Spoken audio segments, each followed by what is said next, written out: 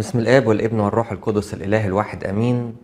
تعالوا نسمرايز أو نريكاب اللي فات كده في 5 دقايق ونكمل حتة إضافية صغيرة المرة دي. إحنا اتكلمنا على إن قضية وجود الله هي قضية كان مفروغ منها زمان، وما ينفعش حد يقول ربنا مش موجود وإلا كانوا يعتبروه مجنون. وده ليه؟ لأن بما إن يوجد صناعة يبقى في صانع، فبما انه في خليقة يبقى في خالق وخلاص.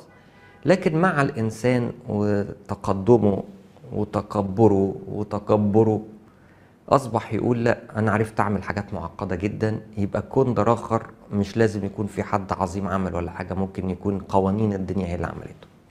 وابتدى يشكك في وجود الله بادعاء العلم، فاتكلم على ان الكون والمادة ممكن يجوا لوحدهم، وعرفنا ان ده العلم ما بيقولش كده، العلم الكاذب هو ممكن يكون بيقول كده. وبعدين ادعى ان الخلية ممكن تكون اتكونت بالصدفة، وعرفنا ان ده مستحيل الحدوث. وان الحياة ممكن تتحضر في المعمل، وعرفنا ان ده يستحيل يحصل ومحدش عمله ولا هيعمله.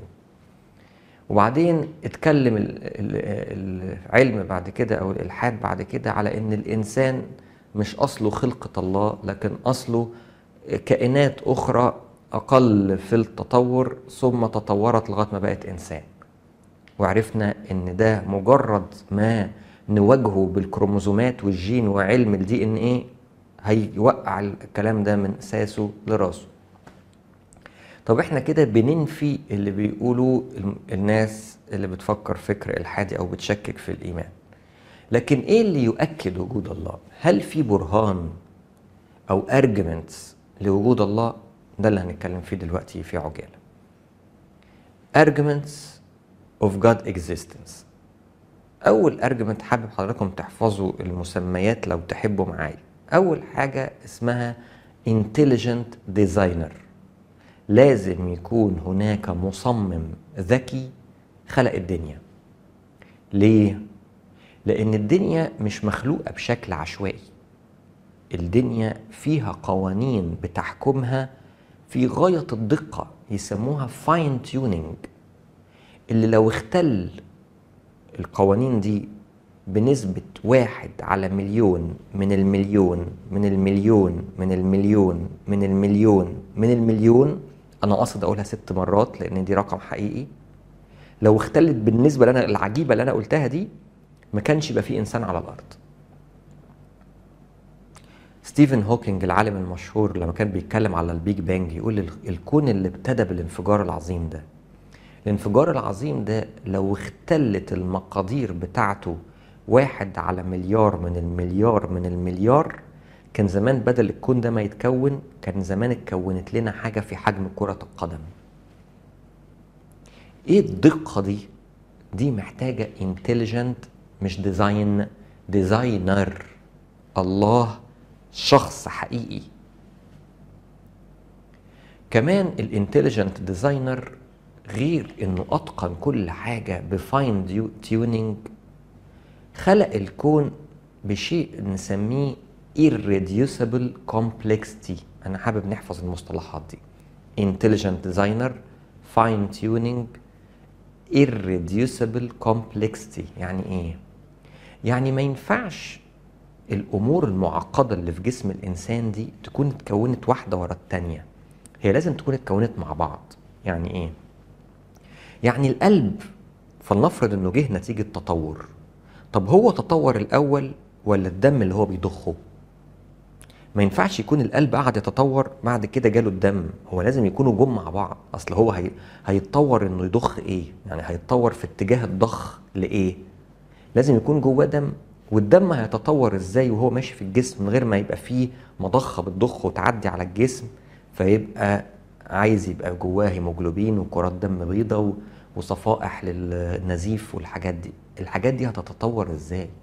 لازم كلها تكون حصلت مرة واحدة ومبنية على بعض. أشهر مثل لكده مثل العين بتاعتنا. الجفن ليه ضرورة، والرموش والقرنية وبعدين القزحية وبعدين الشبكية والعصب البصري وتحليل الرؤية من المخ كل ده ما ينفعش يجي واحده ثم التانيه. ما ينفعش الانسان كان في الاول عباره عن جفن بس، بعد كده ابتدى يتكون شويه حاجات شبه العين كده، تطورت على اساس ان يحصل ايه؟ ولما تطورت هي بعد كده ابتدى يتطور العصب. طب والعصب تطور على اساس ايه طالما ما كانش فيه عين؟ والعين هتتطور على اساس ايه طالما مش هتوصل للمخ؟ امال هي بتتطور على اساس ناويه تعمل ايه؟ لازم يكون في حد بيوجه. يبقى في intelligent designer fine tuning irreducible complexity، تعقيد غير قابل للاختزال.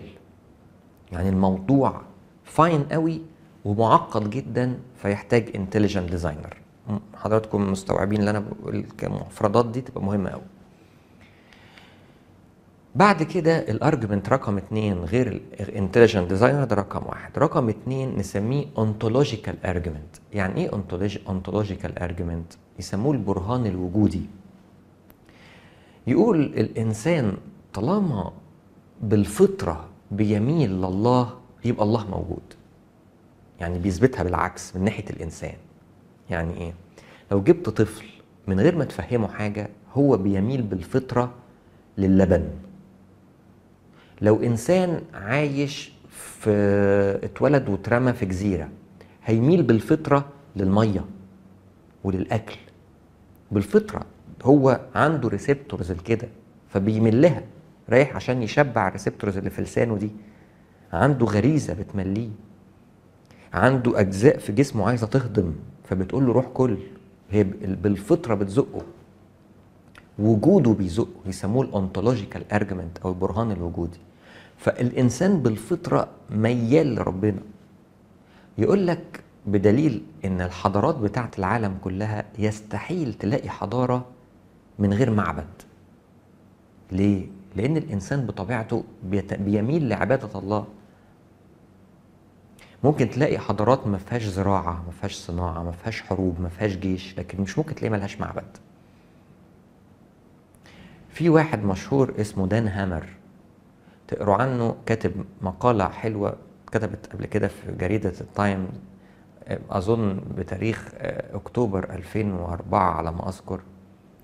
كتب مقالة بعنوان The God Gene.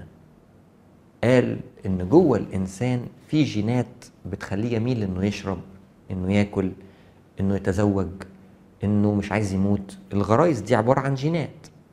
الراجل قاعد يبحث لقى في جين هو under investigations، بس ابتدى يعمل عنه الكلام، والكلام كتر جدا وهو كتبه في مقالة رائعة. سماه جين جاد جين VMAT2، اداله الكود ده يعني VMAT2. هذا الجين موجود في البشر كلهم، بيزقهم ناحية الميل الروحي، ناحية انه عايز يكلم الله.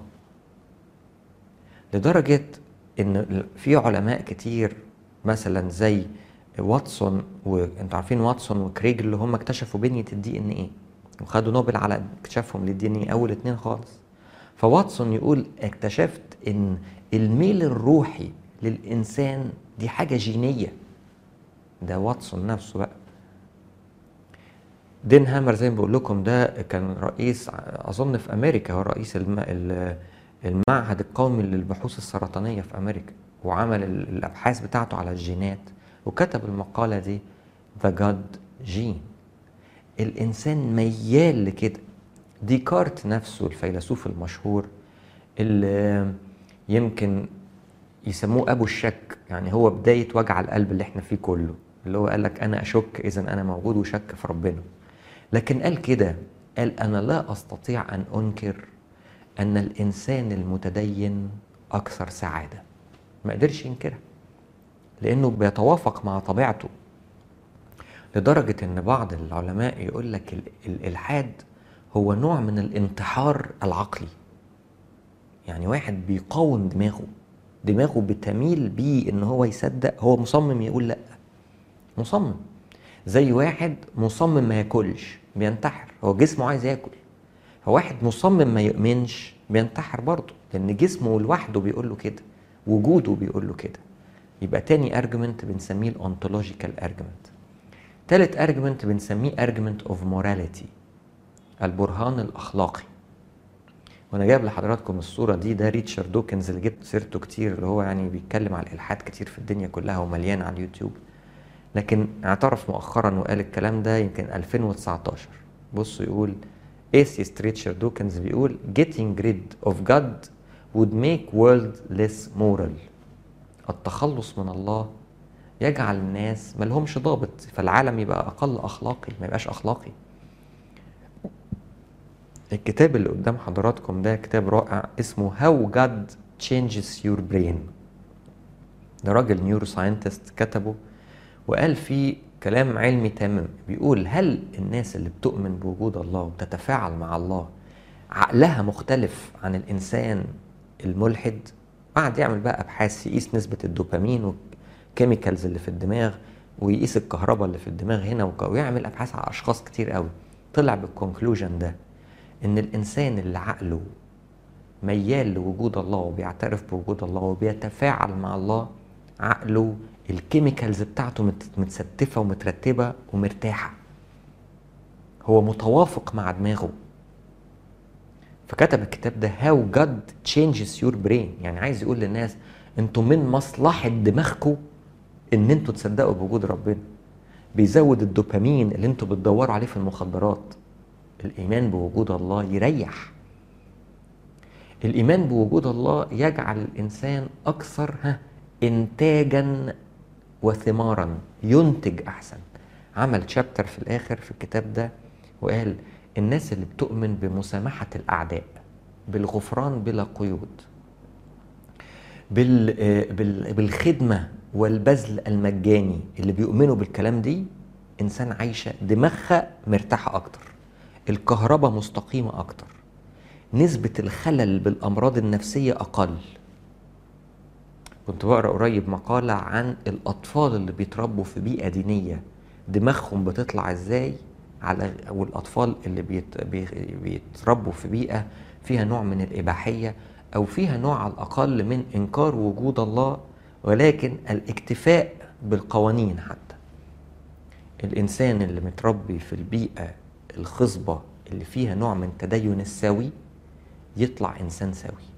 الإنسان اللي بيتربى في بيئة إلحادية يطلع إنسان على الأقل ميال لعدم وجود الضوابط، وبالتالي هيورط نفسه بنفسه في مشاكل هو مش قدها. ومن هنا أدخل لكم على الكتاب اللي قدام حضراتكم التاني ده، كتاب اسمه Suicide of a Free Nation. الكتاب ده كتبه واحد من اللي بيكتبوا دساتير العالم في الأمم المتحدة، وكتب فيها قال البلاد بعض البلاد الغربية أو اللي بتدعي الفريدم بزيادة هتورط نفسها وهي كده بتنتحر.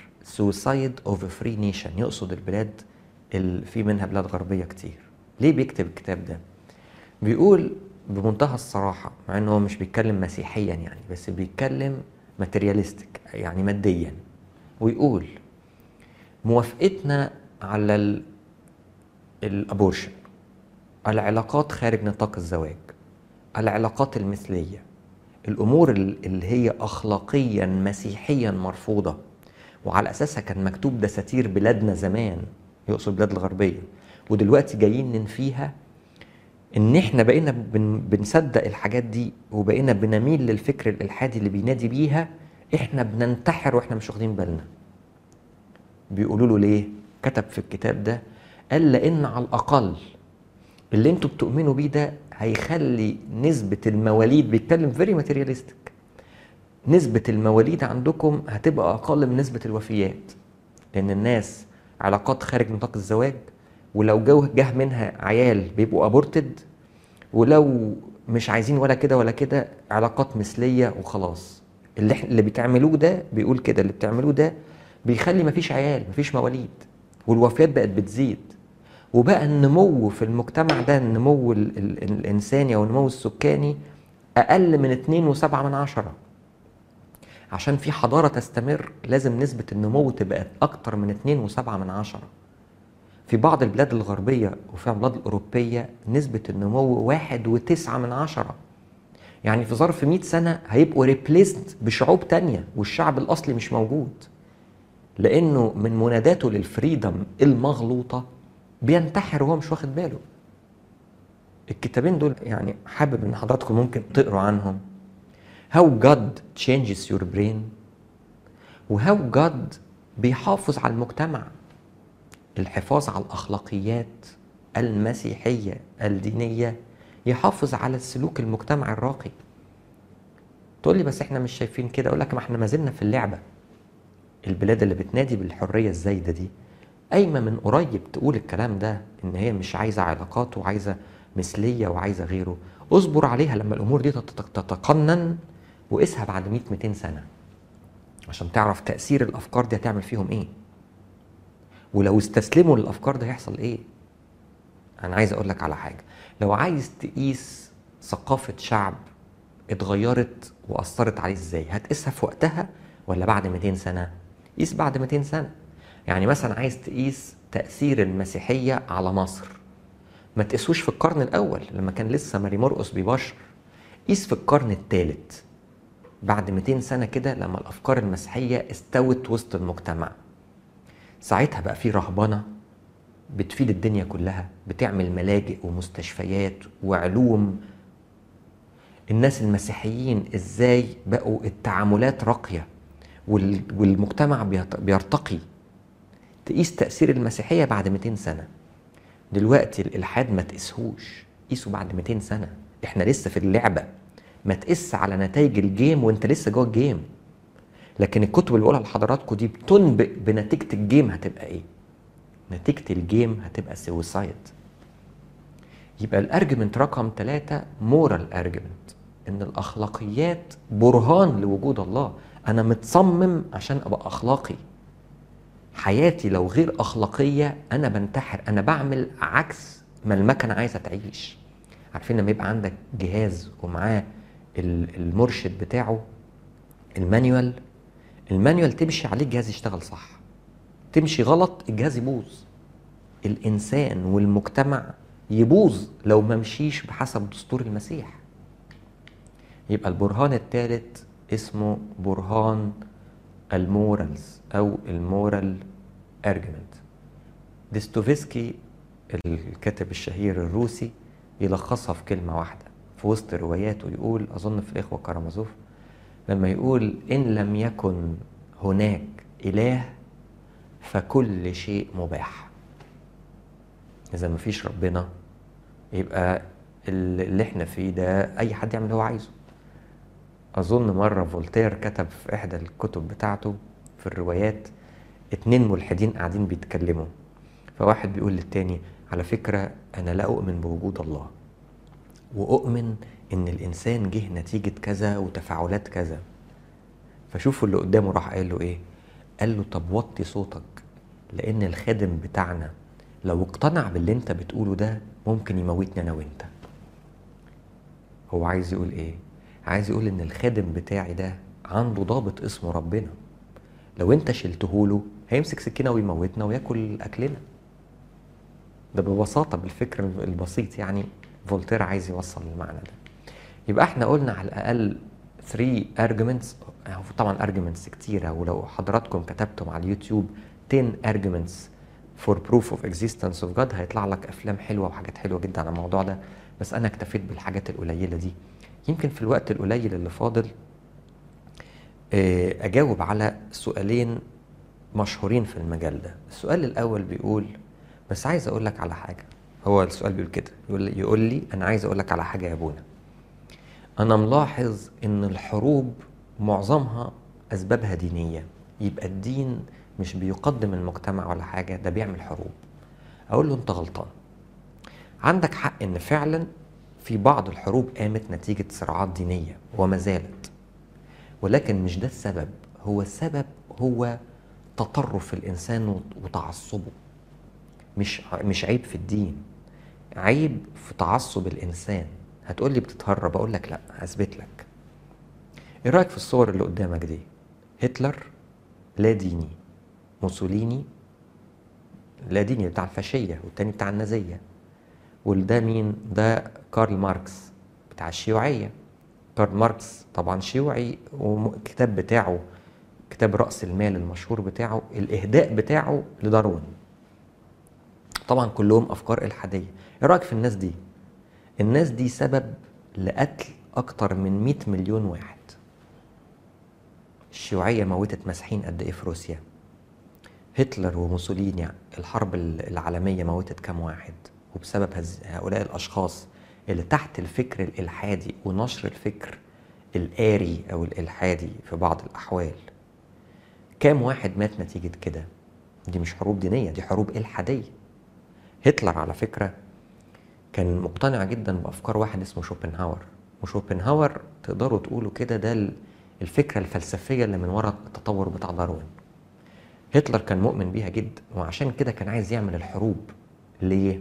عنده فكر انه بيقول طالما الانسان بيتطور، هتلر كان مؤمن بكده، وهتقروا كده في كتاب كفاحي بتاعه، بما ان الانسان بيتطور انا احسن حاجة اعملها اني اخد الانسان احسن سلالة موجودة دلوقتي واموت الناس السلالات الوحشة، يعني الناس السود واليهود والمعوقين نخلص منهم، ويفضل الجنس الآري بس، ناس شكلها حلو ودماغهم حلوة ودول أكتر ناس تطورت، وخليهم هم دول بقى يقعدوا يتجوزوا من بعض ويجيبوا سلالات جديدة. يقوم يطلع إنسان جديد يسميه سوبرمان. سوبرمان ده بقى حاجة إيه؟ ممكن تكون عبقرية بقى، وممكن بقى يطير، ممكن يبقى عنده قوات خارقة، لأني عايز أكمل التطور. هو عايز يكمل، فعنده منطق.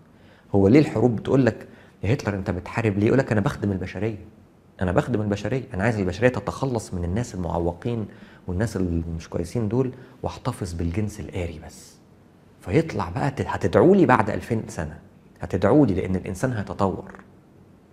يبقى تحت بند الالحاد قامت حروب موتت ناس. اذا العيب مش في التدين، الحقيقه العيب في واحد متعصب لفكره وبناء عليها كره ناس.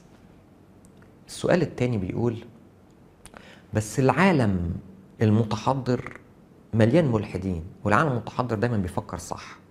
معقولة بقى بيفكر صح في كل حاجة، وجه بقى عند حكاية ربنا دي بيفكر فيها غلط، وانتوا يا شرقيين بقى الناس القدام قوي دول هم بيفكروا صح؟ اقول لك ايه رأيك لو انت كنت عايش من 2000 سنة؟ ساعتها لو كنت عايش من 2000 سنة كان زمانك عايش في حضارة اسمها الحضارة الرومانية. الحضارة الرومانية دي كانت هي الحضارة السائدة دلوقتي، هي العالم الغربي دلوقتي، وهي أعظم إمبراطورية.